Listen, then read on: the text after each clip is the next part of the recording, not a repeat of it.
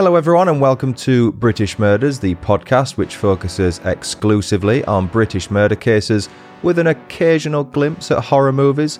I'm your host as ever, Stuart Blues, and this is the first episode of a brand new season.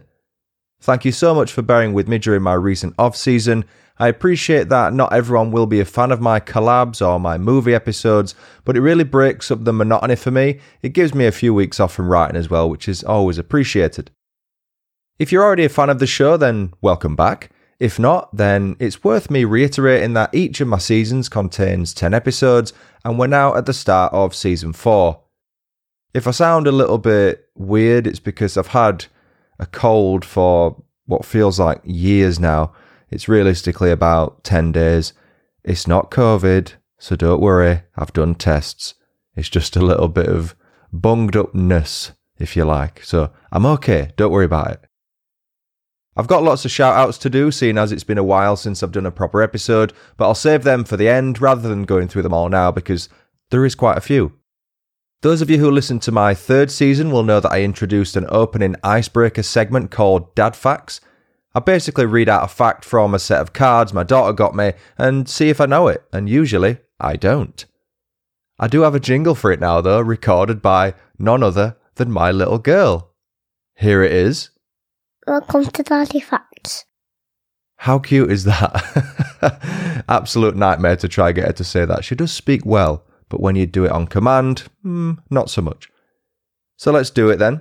This week's Dad Fact is, I'm just getting the card out of the packet. Let's have a look. In 1998, all 11 members of a Congolese football team were killed by a bolt of lightning. I don't know, again, with these facts, I always say I don't know how useful they would be in the jungle.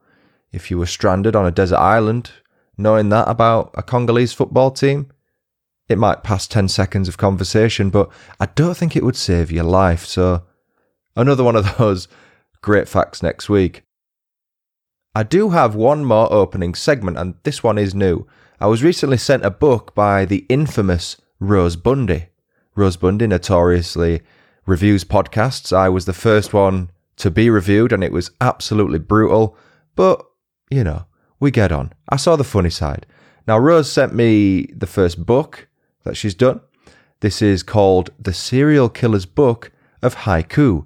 And yes, I'm professional now. I have a jingle for that too. Here it is. The Serial Killer's Book of Haiku. I love that one. For those not in the know, a haiku is a Japanese poem made up of 17 syllables in 3 lines of 5, 7, and 5. It's meant to be read in one breath, so here we go. I've not read any of these yet. Let's read the first one.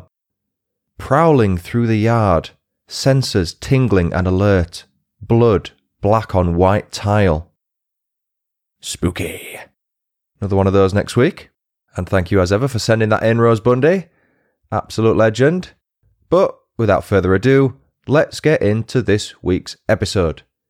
This case was suggested by listener Lizzie Hayes. Lizzie sent an email to britishmurderspodcast@gmail.com asking me to cover this case, and I just added it to my episode list. It's that simple. The entire season, this season 4, is going to be made up of listener suggestions, by the way, so if you do want me to cover a case and get a shout out, that's the way to get in touch. Please send me an email or reach out on social media. As always, let's start with a look at the area where this story takes place. We're back in England's capital city of London this week. More specifically, we're focusing on the West London suburb of Acton. Being a northerner, I'll happily admit I'd never even heard the name Acton before researching this episode, but I found out quite a few fun things about it. Did you know that Acton, which apparently translates as Oak Town in Anglo-Saxon, is where a legendary English rock band hails from? Can you guess who? There's a clue in what I just said. Out of guesses? Okay. Who I'm talking about is The Who. See what I did there? Founding members Roger Daltrey, Pete Townsend, and John Entwistle all grew up in Acton and attended Acton County Grammar School. If you're from Acton, the school I'm referring to is now known as Arc Acton Academy because it's got some sponsorship now and it's got academy status, though it has also been called Acton County Comprehensive, Reynolds High School, and Acton High School. That's a lot of name changes for one school, isn't it? Any Monty Python fans might be interested to know that Churchfield Road in Acton was the location used to film the sketch Bicycle Repairman. It's in the third episode of Monty Python's Flying Circus, and the episode's called How to Recognise Different Types of Trees from Quite a Long Way Away. It aired all the way back in 1969. Basically, everyone goes about their business dressed as Superman, but Michael Palin has a secret identity, which is that of Bicycle Repairman. Think of it as a reverse Superman spoof. I didn't find it that funny, I'll be honest. I like Monty Python Life of Brian, but the old sketches, hit and miss for me. My final Acton fact is that Acton Power Station was used as a filming location for Tim Burton's Batman in 1989, the year I was born, and James Cameron's 1986 film Aliens. Lorraine from Once Upon a Nightmare might like that Aliens fact. It's one of her favourite movies. Right, I promise I'm done talking nonsense, and now I'm truly going to get into this week's episode. Any new listeners, I always do a load of waffle at the start. Let me take you back 18 months to March 2020. On March 16th, 2020, UK Prime Minister Boris Johnson said, "Now is the time for everyone to stop non-essential contact and travel," in response to the coronavirus outbreak. First Boris impression I've ever attempted. On March 23rd, 2020, Johnson announced the first lockdown in the UK and ordered people to stay at home, stay safe, but go to work. If you can't, work from home, go to work, but if you can, work from home, etc. On March 25th, 2 days later, the Coronavirus Act 2020 received legal assent, and finally, on March 26, 2020, lockdown measures legally came into force in the UK. But why am I telling you the timeline of the first UK lockdown? The reason is that it's extremely relevant to this week's story, as the mental impacts of being locked down play a part in why the events I'm about to go through took place. Before I get into any detail, I do just want to make you aware that this week's episode contains graphic detail about the death of a child and discussions around mental illness, which some listeners may find distressing. Olga Freeman and her son Dylan Freeman are who we're focusing on this week. The mother and son were born in 1980 and 2010 respectively, from what I could make out. Olga, who is originally from Russia, was previously married to renowned celebrity, lifestyle and fashion photographer Dean Freeman, and the pair brought Dylan into the world in, again, I think it was 2010.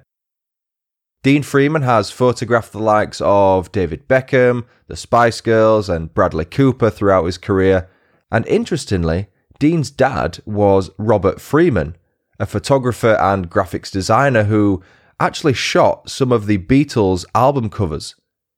If you're interested, Robert Freeman shot the covers for With the Beatles, Beatles for Sale, Help, and Rubber Soul, some of their earlier albums, I believe.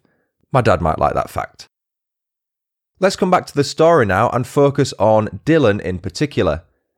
Dylan was a bright boy who was really into his art and often visited galleries with his father Dean. With a father and grandfather making it big in the field of photography, it kind of makes sense that Dylan shared that same passion. It's worth pointing out here that Dylan was severely autistic and required the use of a wheelchair in order to get around. He was also unable to speak as a result of his disabilities. Officially, Dylan had been diagnosed with autism, global neurodevelopmental delay, progressive myopia, and significant difficulties with language and communication, self-help, and independence. He required around-the-clock care and attended a special school 5 days a week. During that first UK lockdown, Dean was living in Spain, and Olga was given the responsibility of taking care of Dylan on her own. In 2019, the year before the first lockdown and the outbreak of the coronavirus, Olga had help looking after Dylan from a carer named Rakesh Shukla. Mr. Shukla, who was in his mid-20s at the time, explained that he actually had to give the job up because he found it too demanding. In an interview with the Mail Online, Mr. Shuckler said, "Dylan had a lot of disabilities, couldn't speak, and was prone to sudden outbursts when he'd start kicking his arms and legs and throwing things around. My work involved taking him out to the park for a couple of hours so that Olga could have some time to herself. I only did it about 3 or 4 times, but it was too much for me, so I had to tell her that I couldn't continue. I found it very stressful, so I can't imagine what it must have been like for her." From my research, it appears that after Mr. Shuckler stopped helping care for Dylan, Olga had no further assistance and was basically left entirely on her own. That situation was only made more difficult once the UK's first lockdown measures came into place. Now, from memory, everyone had to stay at home unless you were classed as an essential worker, but even then, we were advised to work from home where possible. The majority of people were placed onto a national furlough scheme and were only allowed to exercise, I think, for an hour a day, or to leave the house once a day for essential items. It was something like that. I mean, there's been that many lockdowns and rule changes here that I'm probably remembering it wrong, so feel free to correct me on that. My point is that Olga barely had any time to herself, not even a couple of hours here and there, because Mr. Shuckler was now gone. That being said, it does appear that Dylan did have another carer. It was one of Olga's friends called Edita Sopikaja, though she was only able to offer assistance for around 12 hours each week. Now, 12 hours out of 168 hours each week is barely a drop in the ocean when Dylan needs around-the-clock care. It's just over 7% of the entire week. And Dylan was also unable to attend the special school at first due to all the schools being closed as a result of the lockdown measures. Olga, who had a history of suffering from depression and anxiety, was severely affected by all of the aforementioned factors. She was noted as being a very caring and attentive mother, but it seems like the overwhelming number of factors imposed on her sadly took their toll. As always, please don't misinterpret what I'm saying here as a form of sympathising. I just deem it to be very important to provide you with the full background of what went on in each of the cases I cover. There's never any bias here on British murders. It's more like a full fact find that provides you, the audience, with the whole story from all angles. Olga was an intelligent woman. She'd been through university, she'd acquired a law degree, but psychiatrist Dr. Martin Locke explained how the COVID-19 lockdown caused her to develop psychotic symptoms due to the high level of stress she was under. On several occasions, Olga wrote to Ealing Council requesting increased financial assistance, but they were noted as being extremely slow in responding to her. I suppose given the lockdown situation, you can kind of understand that the council, they probably were inundated with requests for help, but that's not really a valid excuse considering what happened. In July 2020, Olga visited her local doctor to ask if she was entitled to any further support to help care for Dylan. On the back of Olga's request, the doctor wrote a letter to social services asking for more help due to a vulnerable child's mother struggling to care for him. Olga was described in the letter as being exhausted, and she'd even told a doctor that she was worried about falling asleep in the bath due to burnout. Another doctor wrote a similar letter to social services the following week, but sadly no response was received before tragedy struck. By August 2020, Olga was at her wit's end, and sadly she suffered a complete mental breakdown. On August 9, 2020, Edith Sopikaja recalled how Olga made a very bizarre and worrying comment about claiming to be the second Jesus. Olga had also told a neighbour she had been chosen by God to save the world, and referenced the 2019 film called Anna, which is about a Russian assassin who wants to escape her trapped life. Edith noted that Olga's mental health had rapidly declined over the lockdown months. 6 days later, on August 15, 2020, Edith spent the first part of the day with Olga and was helping to look after Dylan. Once she'd gone home, Edith went about her usual business before receiving a phone call from Olga later that same day. Olga was saying more worrying things. She was saying things like insisting that she needed to go to Jerusalem, so sort of sticking to this I am the second Jesus story. The final thing she said to Edith before the call ended was that she had killed Dylan and excused her actions by claiming she was doing what was best for him. Olga then said, "This is my job, to sacrifice my beloved child to create a balance in this world." I don't know about you, but for me, this woman has now gotten to the point where she is beyond stable and is clearly acting in a way that indicates she is not in full control of her faculties.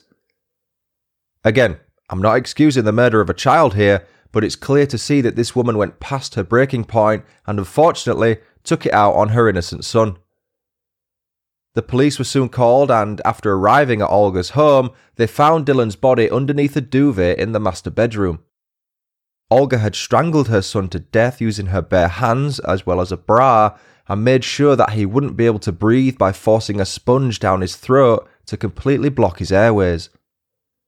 She then placed his body where he liked to sleep and surrounded him with his toys to, in Olga's words, allow him to die with dignity and kindness. How truly heartbreaking is that? 73-year-old Keith Grindrod, a neighbour who lives in a flat next to the building, claimed he was woken by a scream in the middle of the night. He said, "It sounded like a little scream next door. It was a childish scream. It was just enough to wake me up." Olga appeared at the Old Bailey on August 19, 2020 and was initially charged with murder. She was remanded in custody by Judge Mark Lucraft QC until November 4, 2020, though it was subsequently pushed back. On January 25, 2021, Olga Freeman appeared at court via video link from a psychiatric hospital and pleaded not guilty to the murder of her son Dylan Freeman.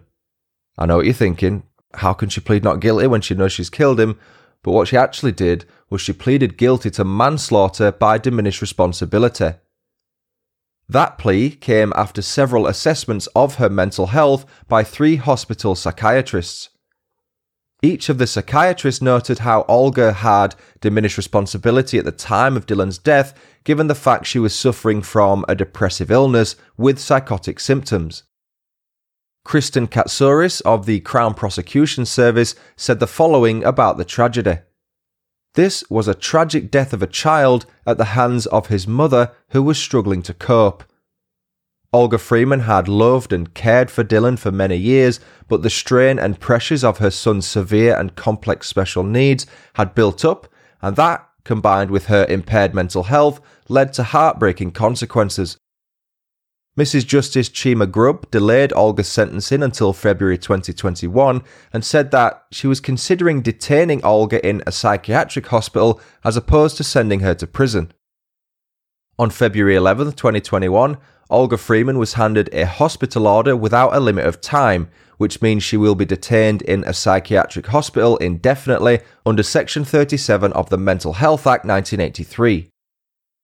Olga can only be discharged from the hospital if her clinician thinks she is well enough to leave. Even then, the clinician is required to ask the Secretary of State for Justice to agree to her release. So even if her clinician thinks that actually she's rehabilitated, she's well enough, she's got her faculties back, she can leave, still have to go to the Secretary of State for Justice to actually get that release approved. Until that time, Olga cannot leave the hospital under any circumstances. If she does try to leave, they'll simply bring her back, track her down, bring her back.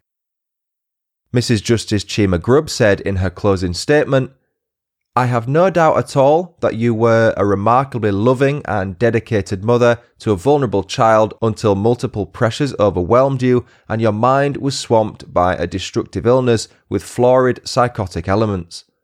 To some unknowable extent, it should be recognised that Dylan was an indirect victim of interruption to normal life caused by the COVID-19 pandemic." Dylan's father Dean released a statement paying tribute to his son. It said, "Dylan was a beautiful, bright, inquisitive and artistic child who loved to travel, visit art galleries and swim. We travelled extensively over the years together, spending such memorable time in places including Brazil, France and Spain. Dylan was the delight of my life and always will be. I miss my son and I would have had many more holidays with him. I would have taken him to many more art galleries and gone swimming in the sea. Dean's agent went on record saying, "I can't begin to comprehend his loss. He was a loving and caring father, and even though divorced for a number of years, he cherished all the quality time spent with his son." A child safeguarding practice review is ongoing and will consider the impact of the COVID-19 pandemic. A statement issued on behalf of Ealing Safeguarding Children Partnership said it was clear from evidence from the review so far that Dylan's death could not have been foreseen. It added, "Dylan was receiving 30 hours of care a week, 16 of which were funded through direct payments from the council. Although Mrs. Freeman requested that the council meet the full financial cost, she had assured that this care package was in place. The council was in the process of approving the cost of the additional hours. Regular contact was maintained between professionals of all agencies and Dylan and his mother. A high level of support remained in place, including the option of Dylan returning to school as the school remained open. But the challenges arising from the pandemic and Mrs. Freeman's concern for Dylan's health meant that she felt unable to take up the breadth of services that were offered to the family." So there you have it. That was the tragic story of Olga and Dylan Freeman. What did you think of that case? Do you think that Olga's diminished responsibility plea and subsequent sentencing was correct? Or do you think that she should, in fact, have been charged with murder and sent to prison?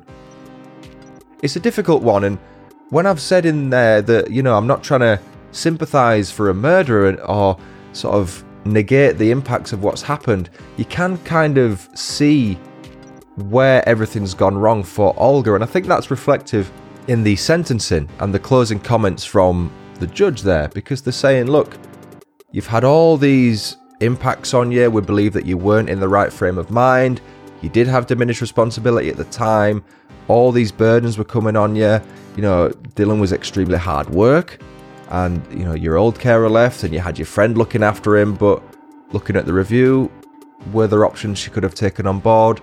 It's a really difficult one, but at the end of the day, the main thing is there's a 10-year-old boy there who's been killed by his mother, and that's what we have to focus on, remembering Dylan, his life, and what could have been. It's a sad case, however you want to look at it. Please get in touch and let me know what you thought of it. I would love to hear your perspective on this very tragic case. Now, as I said at the start, it's time for some shout-outs and some updates now. You may remember that I said a few weeks ago that I was going to start doing 10-minute movie reviews of bad horror films, so I kind of still am, and I have 2 episodes recorded so far, but I've decided to release them just on YouTube and not on the main podcast feed. The reasoning is a combo of things, basically a lack of time, and I don't want to diversify my podcast content too much, and I don't want to put you guys off, basically. I want to stick to true crime as much as I can with just the odd movie episode, maybe in my off seasons or mid-season. It'll also give my YouTube the chance to gain a few more views on the way to, hopefully one day, being monetised. Quite a way off yet. Thanks again to Lizzie Hayes for suggesting this case. I'd like to thank Arwen for buying me 2 beers on buymeacoffee.com/BritishMurders. Here's some reviewer shoutouts. Mifanwe1987 left me a 5-star review on iTunes and said, "Stumbled across you on Spotify, went to iTunes, and I've been listening all night. Brillo." Thanks for that. Womberling Free also left a 5-star review on iTunes and said, "Fascinating insight into lesser known murders around the British Isles. As I'm from London, the places and people are more relatable than, say, a similar American podcast. Please note, I only relate to the places and non-murderers in the stories." Thanks for that. Zach Darby is a Twitter legend. He always promotes the show. He left 5-star reviews on both iTunes and Podchaser. He said, "Another favourite true crime podcast. Each episode is packed with information about the crime, everything leading up to it, and aftermath. Stuart has a very soothing voice and puts a lot of detail into this series. A+. Thanks so much for that, Zach. You are an absolute legend." And finally, Gemma0610, don't know if that means June 10 or 10 June, I don't know, left me a review saying, "Love the podcast, came over from TikTok after seeing a few videos, great to learn about lesser known murders, also enjoyed the special episodes with guests." Gemma said that, but then she left me a 2-star review, so I'm not sure if that was an error, but, I appreciate your kind words all the same. I did also receive a 1-star review from someone, which made me chuckle. 1-star reviews are a badge of honour in this game. In reference to my Chris Benoit bonus episode, it said, worst episode in the history of podcasts. Normally, this podcast is okay, but the Chris Benoit podcast is disrespectful and geared towards 6-year-old thugs. Worst. Oh, brilliant. For more on British Murders, please check out all my social media channels and YouTube. Merchandise is available to purchase at Teespring. You can support the show on Patreon and buy me a coffee. Again, send me an email to britishmurderspodcast@gmail.com, send a case suggestion, or message me on social media. And finally, reviews, as I said, they can be left on iTunes or Podchaser, or both. But for now, I've been Stuart Blues. This has been British Murders. Thanks so much for listening. Until next time, cheerio.